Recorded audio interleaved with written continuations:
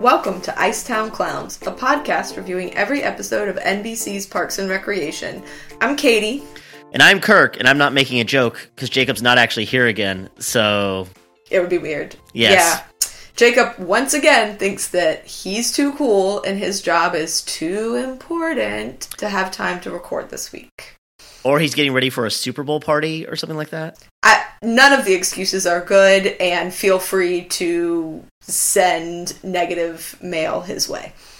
I just want listeners to know that I will never skip a recording for such a meaningless reason.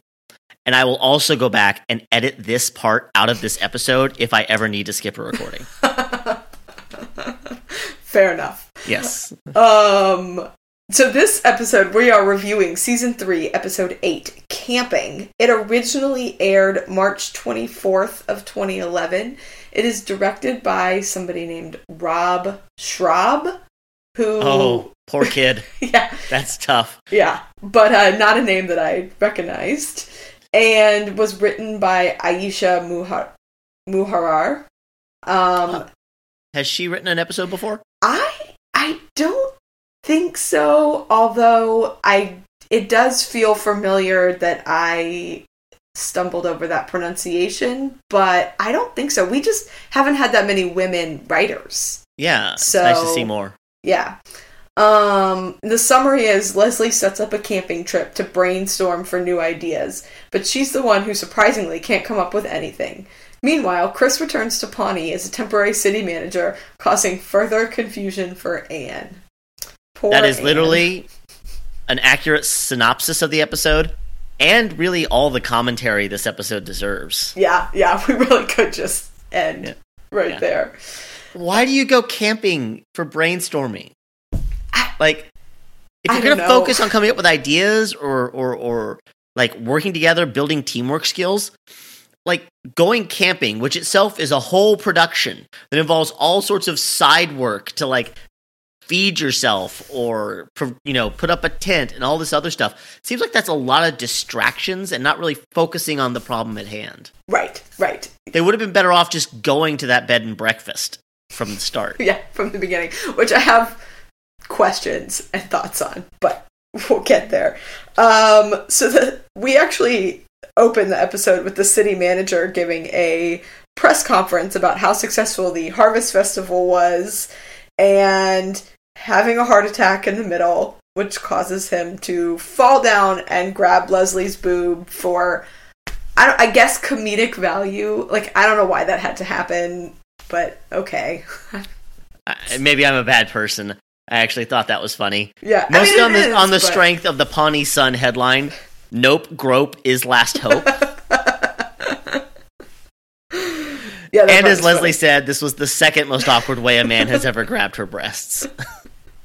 I don't believe that. I'm going to be honest. I think it's probably further down, like 4th or 5th, just from all of the stories she's told Anne. So apparently, this led to the city manager having an octuple bypass. Yeah, I don't think that's a thing. I mean, you could do that if you do such a bad job on the first 4 bypasses. You have to go back and re-bypass every artery. At that point, maybe find a different doctor. Well, I know you can have a quintuple bypass. That's a thing. But there's only, maybe. I guess if you have multiple blockages, you have to bypass twice on this, because there's only 4 vessels, like blood vessels that go into your heart, right? I have absolutely no idea. I cannot contribute anything to this. I know that you can have a quintuple bypass, but that's the end of my knowledge. Oh. So, if you say so. But I have never heard of an octuple. Yeah, that seems to be a bit much. And so, because of that, the mayor asks Chris Traeger to come step in as city manager, which, this kind of comes up later, but they're really losing the thread a little bit on, like, why Ben and Chris are there, what their job is, who they work for, and that Chris would go back, but then immediately be available to come be city manager again. It's possible I have just lost the thread, but I feel like they just stopped caring. Yeah. They just stopped caring. It's like in the Star Trek movies, when they started having Worf show up in the Next Generation movies, even though he'd been moved to a different TV show. They started out, they explained it. Oh, Worf is here because we helped his ship here. And then, oh, Worf is here. And eventually they just stopped. He just shows up. And it's like, oh, he's just here. Right? I think that's where they've gotten. They've gotten to the point where Worf is just showing up. Yeah. And it's Chris Traeger. And I mean, I'm fine with it. I want them to be here. I just, 2 more sentences of exposition probably could have made it a little clearer, but, whatever. Chris is now the city manager. And Leslie wants to make a good impression, which is why she comes up with this idea that everyone is going to go on a camping retreat. This park is supposed to be in Pawnee, yes? It's not that far away. Yeah, I think that was the gist of it. I mean, it was close enough that Chris could jog there. Right. So, the size and scope of parks in Pawnee seems to rise and fall much like the population of the town, where sometimes we only have a few small parks, sometimes we have roller coasters, and then sometimes we have a giant wilderness so big that we have to stay at a bed and breakfast rather than just, return to the parking lot and drive back to their houses. Well, this giant wilderness is clearly next door to the casino and across the street from the university that are in Pawnee when they need to be for the purpose of the plot. Right. And there's that overlook where they're able to look at the sunset from some sort of elevation. Height. Yeah, like right. It's a beautiful sunset. But yeah, but I couldn't see the town, which is interesting. Yeah. No, I had a lot of questions. So, important update. There are 4 major arteries that go into the heart, and each of those arteries has some minor arteries that support its work. Thus, probably a quintuple bypass is all 4 major arteries and then one of those minor ones. Okay, so in theory, I guess you could have an octuple bypass. Let's see here. 1, 2, 3, 4, 5. Yeah, maybe. I don't know. I mean, this is the kind of riveting commentary that people show up for here on this podcast. Oh, look. Artery counting. I don't know much about heart health, but salt. Salt is good for you. Eat a lot of salt. Yeah, well, I'm set. Yeah. So April is very angry about going on the camping retreat, which, 1, is a reasonable position to have, and 2, I feel like very much fits with her character, that she would not be into camping. So, camping is awesome. So yeah, no, I mostly enjoy camping, but I understand how April doesn't. It's so boring, and you can see the stars, which I hate. I wonder what Jacob's opinion on camping is. I would be inclined to think he would not like it, but then he did shoot that boar that one time, so I don't know. He might have liked it until he saw this episode and found out April didn't. Oh, yeah, true. Yeah. So, why did Ann Perkins have that weird red color in her hair? She did it because of Chris. It was, I think, the last episode where she's explaining to Donna all the things she did because of the breakup, where she's like, I did this weird thing to my hair. It's just like she put some red highlights in it. So her saying, I didn't do this because of you, is a callback to that, because she definitely did it because of him. I guess I don't remember that red color in her hair last episode. It's growing. They showed it and it was like one little piece that you could see, and then now it's like half her head. So I don't know. I should dye my hair like that. I think it would look good. I completely agree. I actually, a couple of times, have thought about doing it, and then have thought back on these episodes and been like, no. I shouldn't. When I was in college and I had hair, I did dye my hair a couple of times. I dyed it like pitch black once. Yeah. And I dyed it like a natural red color a couple of times. Interesting. I dyed my hair pink in college freshman year because my family would never let me do that sort of thing. And so when I got to college, I dyed the ends pink. And Yeah, they're pretty upset. My father actually made me dye it back before I could go over to my grandparents' house. And it didn't look good, so there was also that. But I also used to wear colored contact lenses. So I'm getting a real picture. There are pictures of me with red hair and like brilliant blue eyes that don't look anything like me. My mother hated that so much. In fact, when my high school girlfriend got married, my mother made me dye my hair back its natural color before I went to the wedding. Nice. Yeah. I had really dark hair for most of college. I actually dyed my hair really dark brown. So yeah, I've kind of been all over the map there too. But Anne does have one line here that I really love. I salsa your face. Yeah, we should catch up. Ketchup and mustard. I relish your wit. I salsa your face. Like, I want a t-shirt that says that. That's a great line. Well, we should add that to the list. Don't we have a list of t-shirt ideas? Yeah, we do. But it's in my head and I've forgotten most of them. So me too.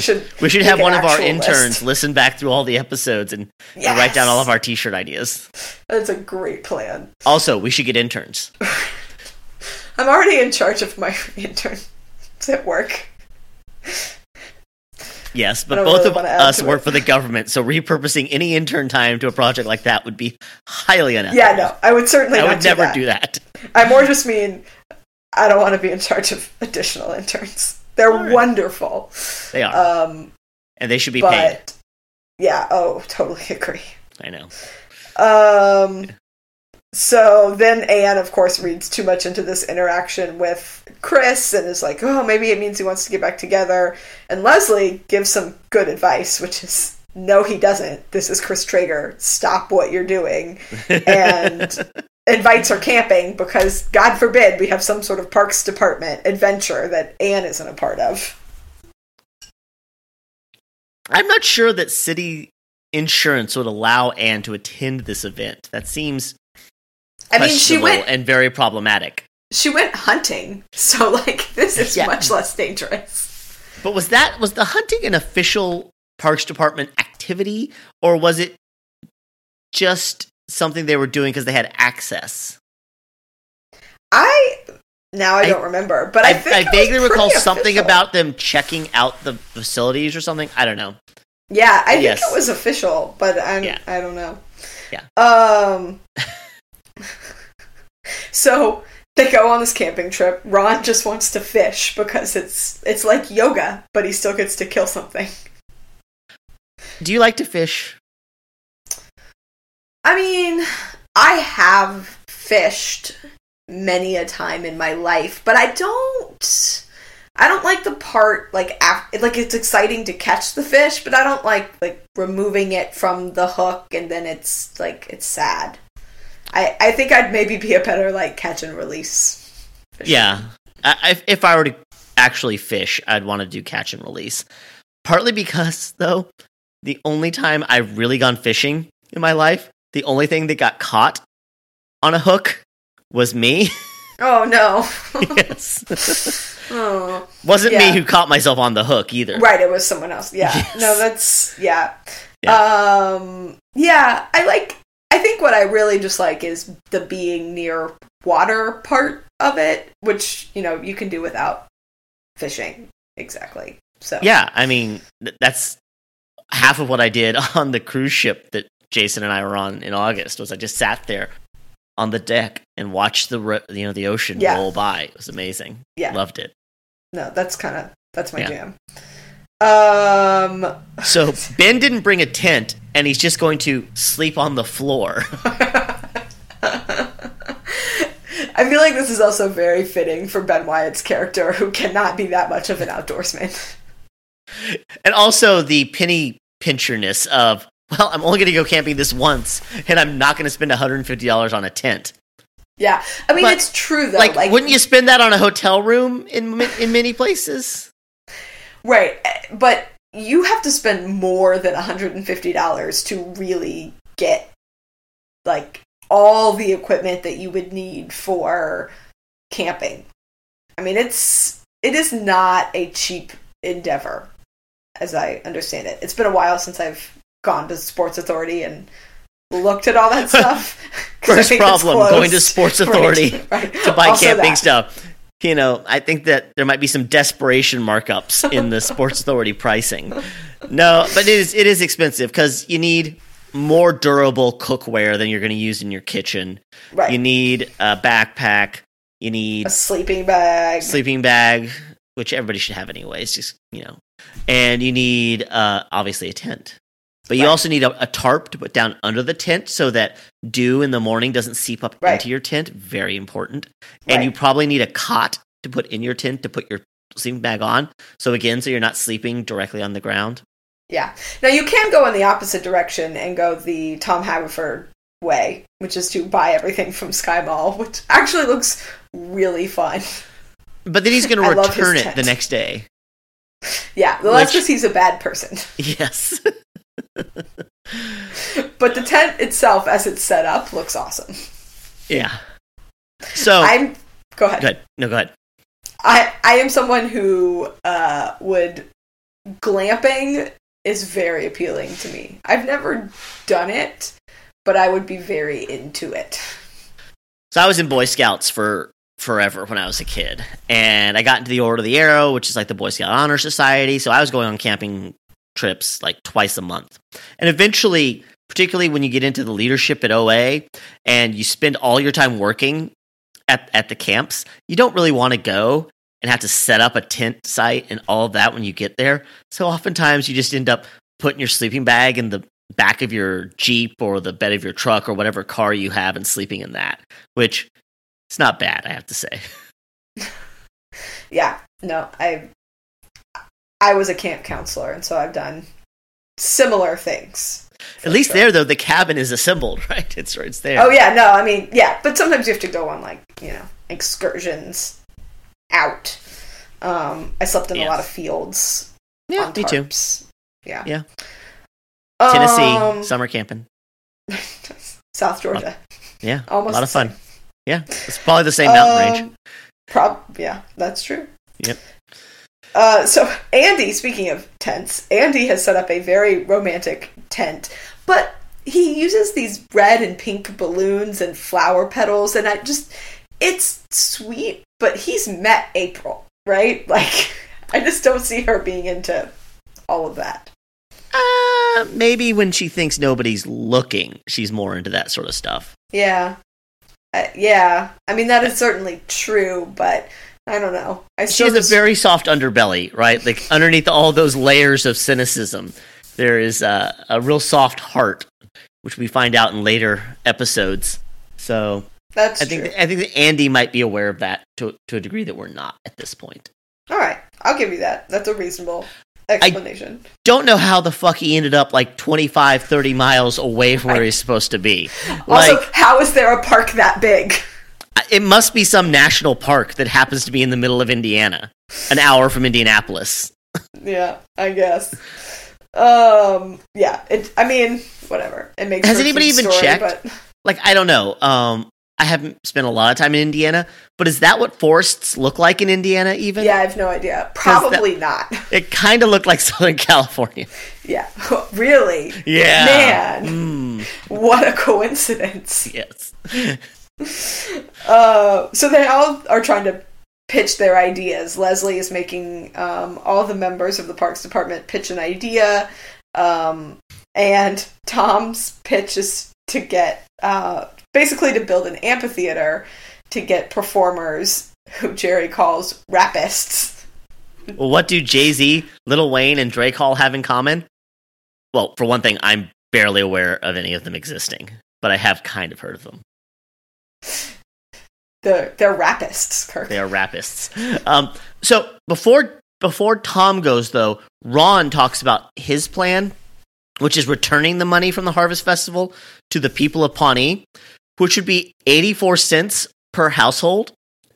So it's almost enough for a Costco membership. But thank you, Speaker Ryan. No, how?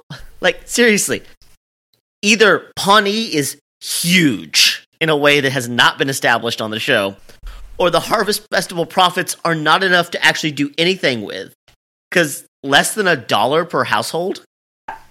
Yeah, again, Pawnee just is of a nebulous size for whatever they need for the particular episode. I also really like Donna's idea, luxury dog park, poodles only, no pooping. Except that poodles aren't the dogs that deserve a luxury dog park. Of course not. Of course not. I dare you to try to make a beagles only dog park. You could definitely do that. That would be, an exceptional investment. We should discuss this with our guest later in this episode. Oh, yeah. Maybe we should. Yep. Hopefully we didn't pre-record that interview. I know. That would have been a great question. Maybe we'll remember to ask it. Yes. So Ben wants to invest the money and make 4% a year. What were interest rates when this episode was airing? I guess they were down at 0. So I guess that's somewhat sensible. Seems to me like you could make more than 4% a year if you're doing your job right. It's also, it's probably the thing that would be most likely to happen, right? I don't know. What Pawnee could do is just create like a trust, put the money in there, and take the profits and and use them to fund city services, and then just keep putting more and more and more money into this endowment trust until it becomes massive, and then be like, well, we can't do anything with this. What are you talking about? We can't lower tuition to our university. We just have this $1 billion endowment. No, we can't do that. Kirk. Yeah? Don't engage in such crazy fantasy that has no basis in reality. It's hard to follow the story. I guess. So Leslie winds up confessing to Anne that even though she keeps saying she has a great idea, that she has no idea. And then I love that Anne is like, what about that plot line from all of season 1? Did we forget about that? That's not enough. Plus, it won't turn a profit. It could be the, luxury poodle park. Yeah, that's true. It could be that. Leslie doesn't have an idea, but she does have an inspiring dream. I married Alf, and we were happy. Yeah. And so that's why Leslie has dragged everybody out here to make them do this. Then we get this scene of Jerry and Ron fishing, which doesn't advance the plot, but is probably my favorite scene in the whole episode. It was by far the best. Yeah, where Jerry's talking about how his 16-year-old daughter is too young to be sexually active, and he doesn't want her to go on birth control. He was 24 when Gail took his virginity.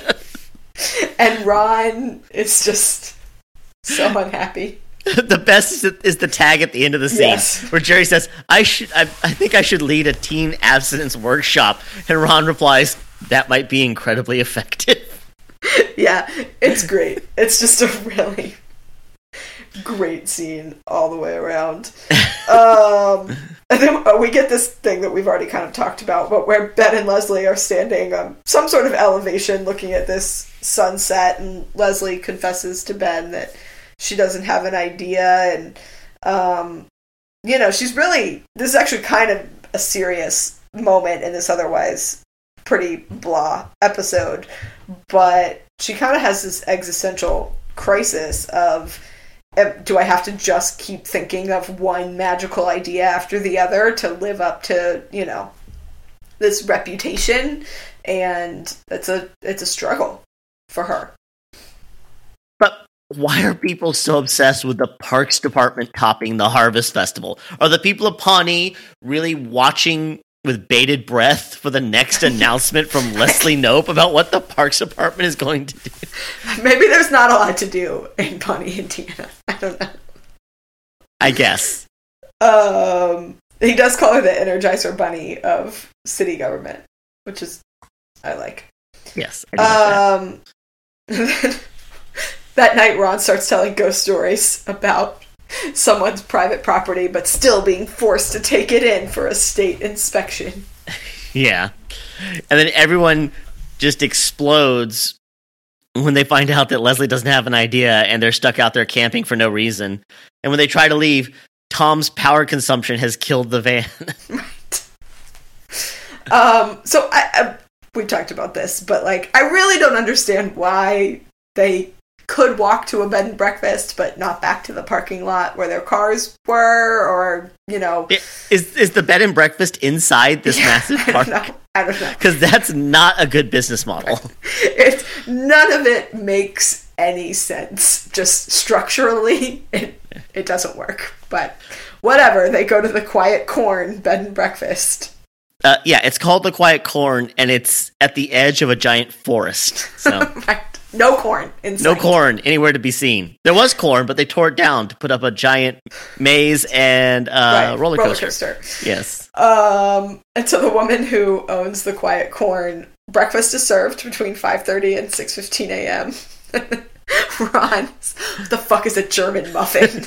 No, their breakfast will be a hard-boiled egg, a slice of tomato, and your choice of a German muffin. Which I looked up, and there are such things as German muffins, and they appear to all be some variation of ground almonds, rum, vanilla, cinnamon, orange peel, and raisin, like, flavoring. Well, it sounds as though you should make a batch of those for our next live show. Yes, obviously. Yes. And then, not with everybody, Chris and Anne talk, and she misreads him again. Yeah. She's like, I have to move, right? Bye, everyone. Yeah, I really feel like this is the low point for Anne. Yeah, I hope so. But I keep saying that. I know where this storyline all ends, so I have to figure the turn comes somewhere. Somewhere, I guess, but we're not at it yet. And Leslie continues to sort of spiral because she can't come up with ideas, which forces Ron to shut her into an empty room so that she will sleep and rest her brain, which I will say is the best thing to do when you are spiraling like that. Absolutely. I do wonder, though, what kind of laptop was she working on? Because it had the Windows logo on the back, but Microsoft didn't start making its own laptops until 2012. A prototype, maybe? I don't know. People in Pawnee are weird. They use Alta Vista, and they get creative work done on a Windows machine. Yeah, I know. Well, I got nothing there other than Yep. So when Leslie shows up at Chris's office the next morning, which Chris, not even waiting for the body to get cold, moved in pretty fast. Right. He was there. Yeah. Not that the city manager died. We just never, ever see him again. We are told that he lived, though. I just slept 7 hours, which is twice as long as I normally sleep. She should be dead. Yeah. No, I need about 9 hours of sleep every night just to operate at my baseline level, and I realize that there are people that like happily get by on 6 or so, but 3 is ridiculous. I tend to do 6 to 7 hours of sleep at night. Yeah, except on weekends, I'll give myself an extra hour.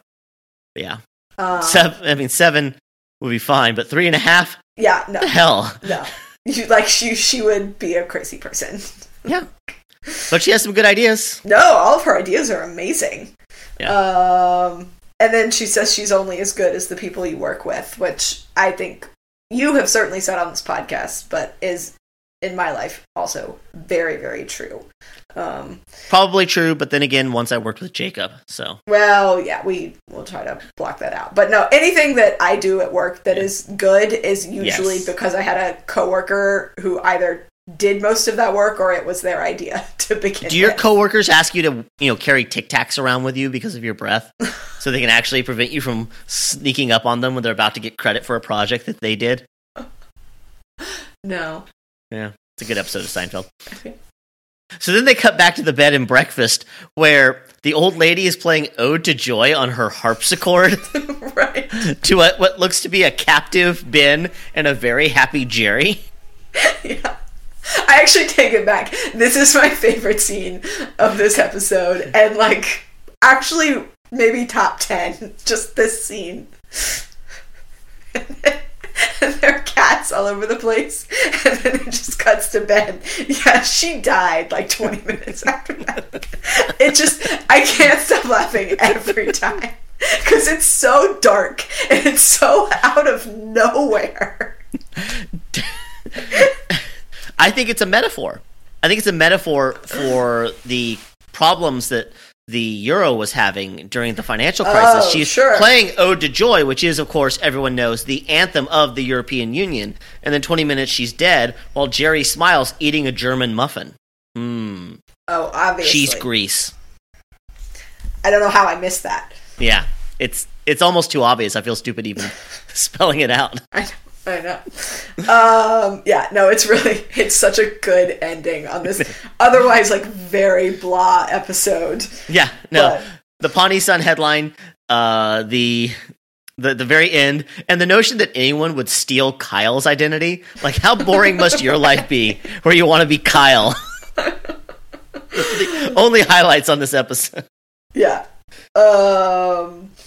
So we are fortunate enough to have scored an interview with Alexandria's vice mayor and city council member, Justin Wilson. He sat down with us a little while ago to talk about Parks and Rec and what it gets right about local government, what it gets wrong, and share some hilarious stories of his own that match up to some of what we've seen on the show. So, yeah, we didn't have Jacob, but honestly, having Justin is way, way, way better. So stay tuned for that.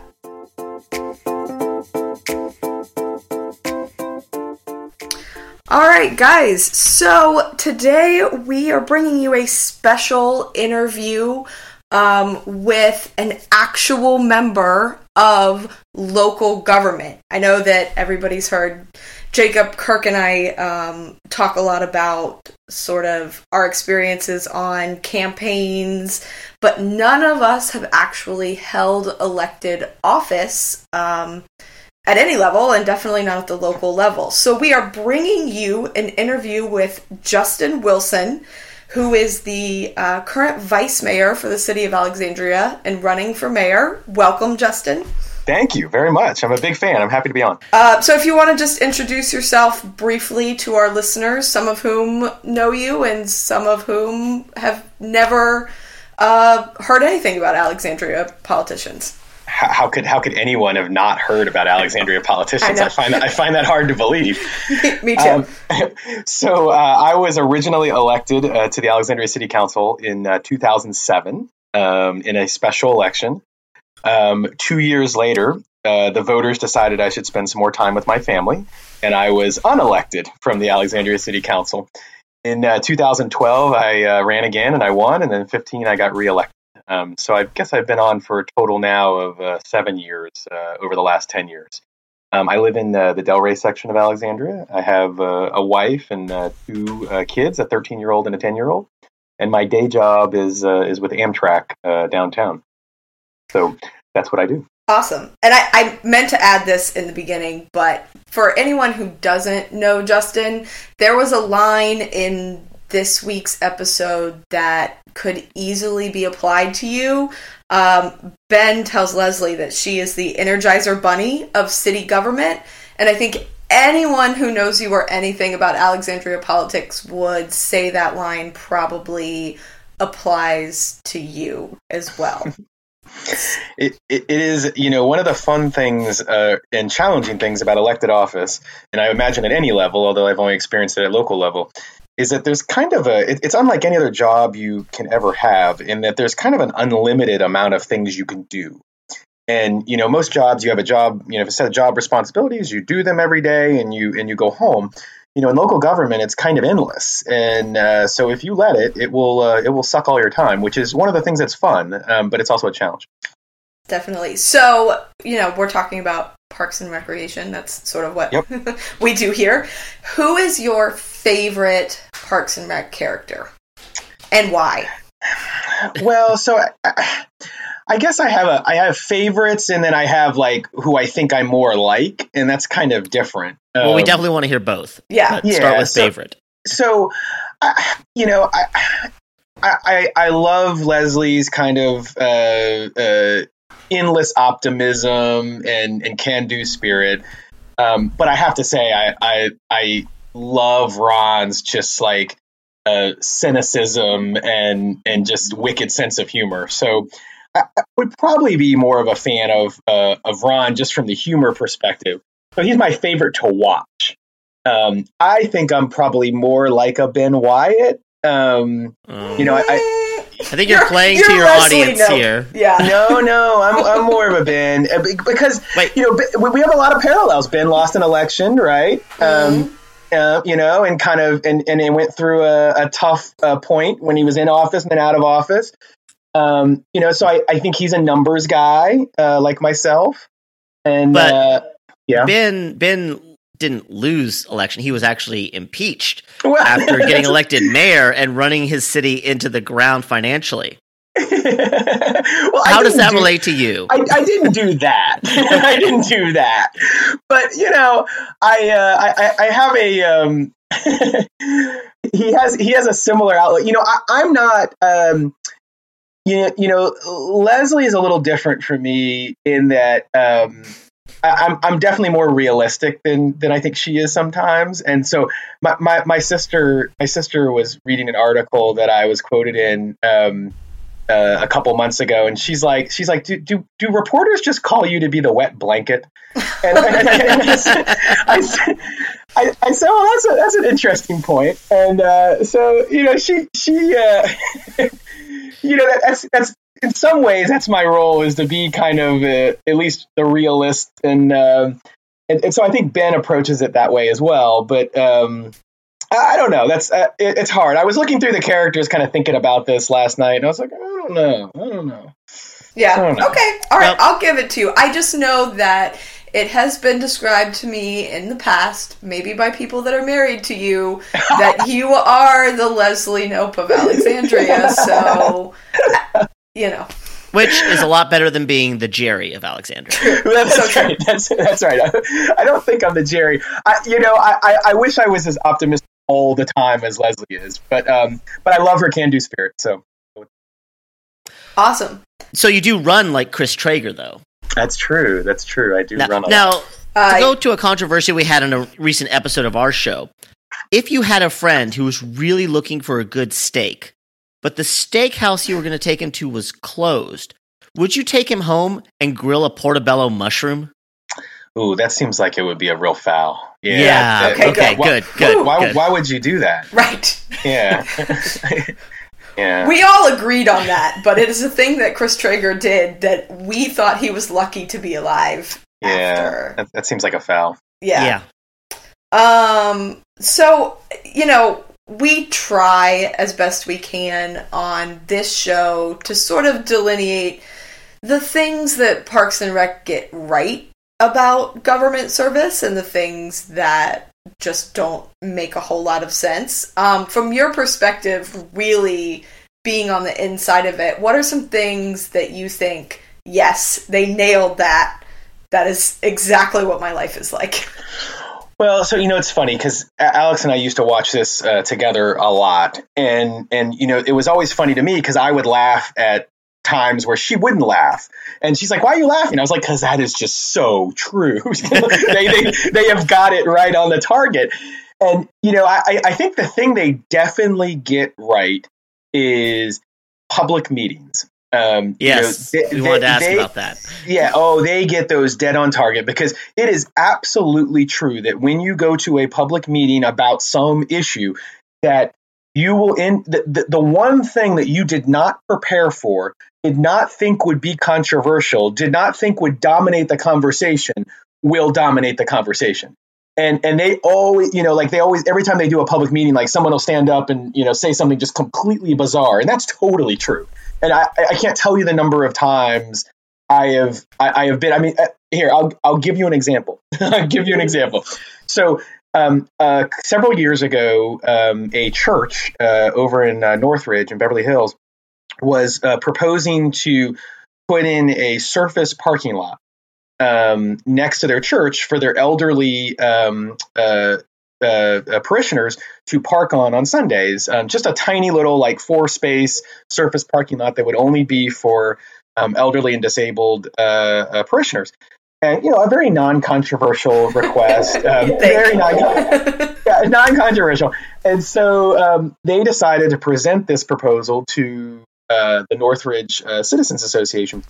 And there were several people there who were deeply concerned that people from a neighboring jurisdiction would find people from the oldest profession and bring them to that parking lot to receive service. And this was their concern. And so the oldest profession? Hunter-gatherers? No, not that profession. Oh. Not that profession. So this one woman raises her hand and describes this concern, and I thought, okay, wow, she's crazy. And another person raises their hand and says that she agreed, and she was very concerned about this, and there has to be something done about this parking lot. And so the church, the head of the vestry, who was speaking on behalf of the church, he said, well, we will definitely put up a chain there when it's not being used, so that nobody parks there and has mischief of any kind. And the woman was completely not satisfied. And she raises her hand and she says, I just know that when this opens, I am going to walk out my front door and slip on used condoms. And we're all looking at her like, wow, okay. So, there you go. That you never know what will come up at a public meeting about issues that are seemingly innocuous. That's amazing. Yeah, it was pretty fun. So the parking lot's there, and I have not heard any complaints since. I was about to say, is that now the highest crime corner in the entire city of Alexandria? No, it's not. Okay. No, it's not. What did they get wrong? Yeah. I think, and this is just Alexandria, so I don't know how others are. The tension and the kind of gamesmanship on the council. We don't really have that to the level that they portray. Like Councilman Jam and all that stuff. Yeah. We don't have that. We have not yet met him in our rewatch, but he is. He's worth noting when we get there. Yes. yes. You got to get jammed at some point. I don't think we have that. I also think the relationship between the staff and members of council is I would hope more professional on a day-to-day basis than they probably portray in the show. But they get your a lot nurse. Right. They really. Your nurse best friend isn't there just day in and day out for no reason and accompanies you on all government functions? No? Not so much. Oh. No, weirdly enough. In Alexandria, is there a constant and sometimes borderline violent feud between the Parks Department and the library system? Well, I have to say, there are departments that have those kinds of feuds in Alexandria. So not in the Parks and Library Department. They seem to get along pretty well. But there are definitely departments in city government, I'll leave them nameless, who do have brutal disputes from time to time. So it definitely happens. It definitely happens. When we stop recording, will you tell Kirk and I? Because now I just want to know. Yeah. I will tell you one story. Okay. All right, great. Yeah. You'll be able to tell if we're recording in the corner. I'll definitely check for that.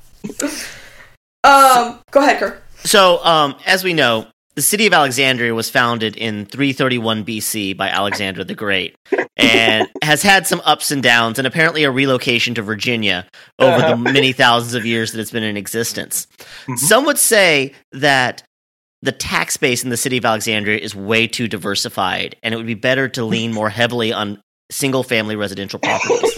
Do you agree or disagree with that? You seem to have taken my literature and basically gone for the opposite approach. Are you running for mayor against me, Kirk? Because you've clearly carved out a good opposite vision for the future of our city. There you go. No, I just said some would say. I'm not. Okay, gotcha. You've heard rumors. Yeah, right. Just heard. Like you do. Yep, that's right. So, Justin, a lot of people that still listen to Kirk, Jacob, and I talk on a weekly basis are people that I think love Parks and Rec for the same reasons we do, which is that they think, local government is awesome. So I'm assuming you agree, but kind of give our listeners a sense of why stay local? Why not Congress, Senate, etc.? What are some of the advantages of local government service? Well, with all due respect to Kirk, the first advantage of local government service is we actually do things. So that's the Ouch. first. We shut down the government and reopened it in a weekend. Which was a mistake. The latter part.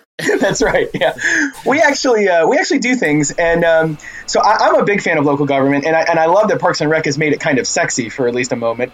It's a and honestly, maybe I'll come to live this down at some point, but I really have no desire to ever leave local government. So I mean, the first thing I would say about local government that I love is that I can literally send an email and get stuff done, or text message or whatever. And, we have a very responsive city staff. And if they, if something is brought to my attention or something I want to try to solve, I can basically contact them. And 9 times out of 10, I can get something done. So most of the work of council occurs off the dais, off of the council meeting. Yeah. So you have a reputation as being the city councilman that can be texted, Facebook messaged, or called at any time of night to address pretty much any issue that comes up. Yep. No, that is what I do. I have to say it's I tell this story from time to time. When it was during I guess it wasn't the last Snowmageddon, it was the one before that. Snowpocalypse, yeah, whatever. And it was like 2 a.m, and my phone rings at home, and I'm awake, which says something about me. But so I'm awake, but I get this call, and so I pick up the phone, and they said, "Is this Councilman Wilson?" And I said, "Yes." And he said, "This is so and so on this street, and you guys have not plowed my street." And I paused for a second because my initial response would have been something that probably would have ended my political career. And I paused, I collected my thoughts for a second, and I said, "Really?" I said, what street are you on?" And so he tells me the name of the street, and I was just kind of dumbfounded. And then he proceeds to say, "You're the only one whose number I found in the phone book." And I said, "Oh, okay." And he said, "When I was growing up in Boston, if you were a member of council and you didn't list your home number in the phone book, you would get voted out of office the next election." And I said, "Well," I said, "bully for me, I guess." And so then I hang up the phone, and I text a staffer who I knew was awake because I had just texted with him. So I texted him and I said, "You're not going to believe this, but someone called about this street and said it hadn't been plowed. And he just called my house right now." And he said, "At 2 a.m? And I said, "Yep." And so then 20 minutes later, my friend in city staff texted me back and said, "You're not going to believe this, but our snow crew just radioed in and said they just plowed that street." And I said, "Oh no, see, that's not good." I said, because now this guy called me at 2 a.m. and 15 minutes later, I basically got his street plowed. Like, that is not a good coincidence. And so luckily the guy has not called again, but maybe we can get his down a little. But I bet he tells people that story. I'm sure it is probably pretty helpful, So you should check if you're on the ballot for anything this year. You should check and see if you do unexpectedly well in that little neighborhood. Well, it is true. So snow is kind of when local government is at its biggest test. And a couple years ago, I went out with our sheriff, who has his own snowplow. And he brings me out, and I ride around with him, and he loves doing it. And he basically goes to streets that have been marooned for a couple days and frees them just for fun. And totally outside the normal system, by the way. He just kind of freelances and goes out and plows streets. But so we went to this street near Alexandria Hospital where the sheriff had heard that there was a woman who had surgery the next day scheduled, and so she needed to get out. And so we started working our way into the street, and his plow was really suffering. I mean, it was a lot of snow. and he gets around the corner, and there's a like 7 or 8 neighbors who are sitting in this front yard with a bonfire and just like having fun, very, very, very inebriated. And so they see us and they're like, oh, we're so happy to see you. And they're like, what do you want? And we're like, oh, we don't need anything. We're fine. We're just, public service. This is what we do. And they're like, no, hold on. And so they're like, do you like rum? And we're like, yes, we love rum, but no. And so they go running in and they grab some really, really, really, really nice rum. And we're like, no, we really cannot take this. So then she's like, hold on, I'm going to get sandwiches. So she runs back in, she grabs sandwiches, brings them out. Here, take these sandwiches. And I'm like, we're fine. We don't. And so we got the plow stuck. So I got out and I had to shovel the plow out. And while I wasn't looking, they threw the rum and the sandwiches in the front of the truck. And so we drove off and we made it about a block away and we realized we were stuck with this rum and sandwiches. So, there you go. What are you going to do? What are you going to do? That's right. I don't think I took home the rum, for the record. I'm sure you didn't. Sure. Yeah. No. All right. Well, Kirk, do you have any other questions? Just one last question. Sure. And hopefully this isn't a lifetime story type answer, but for folks who see what's going on and aren't happy with either their city or the national political scene or things that are just going around them, how do you recommend they get involved? Not necessarily running for office, but how do they make their voices heard? How do they affect change in their own communities?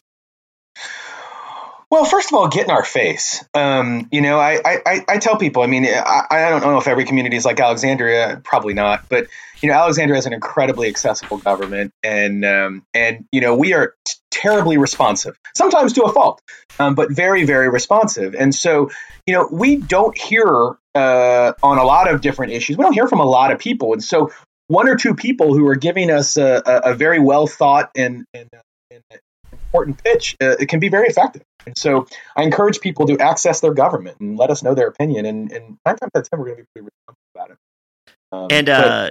Get on committees, get on boards, volunteer in your community, all the normal stuff. So. And you're running for mayor this year. Where would folks find out more information about that? Well, I have a website that people can visit. It's www.justin.net. That's www.justin.net. That's the best way. So drop me a line. I'm always happy to talk about issues or just Parks and Recreation. Awesome. Whatever. Well, thank you so much for coming to talk to us. This has been awesome. Thank you, Justin. Appreciate it. Yep, I enjoyed it. Thank you. All right. Well, thank you. That was our interview with Vice Mayor Justin Wilson of the City of Alexandria. We're really happy to have had him on. And, of course, hopefully we'll have more guests, more guest hosts, more guests to just chat about their experiences with local government in the future. You can rate and review us on Facebook. Tell us how you like this episode at facebook.com/IcetownClowns. You can interact with us on Twitter. Some of you have been doing that, mostly to let us know that you don't like it when we talk about politics. So, sorry. That's probably not changing. Those are all Russian troll bot farm people, right? You can still tweet at us at IcetownClownPod. You can write us much more than 240 characters about your opinions on that if you want by emailing us at icetownclowns@gmail.com, or you can go to our website www.icetownclowns.com.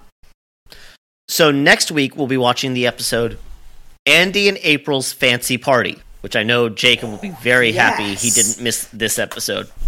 And you don't want to miss it either, so go online, Amazon, iTunes, your DVD set from the 1990s, whatever it is that you use to watch these shows. Not that, obviously, they made DVDs of Parks and Rec. Whatever. It's old technology.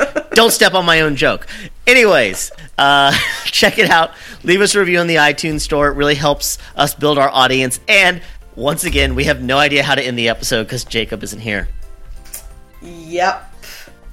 So, why don't we just sit here awkwardly until the music starts to play? Perfect. I love it. Great. Okay. All right.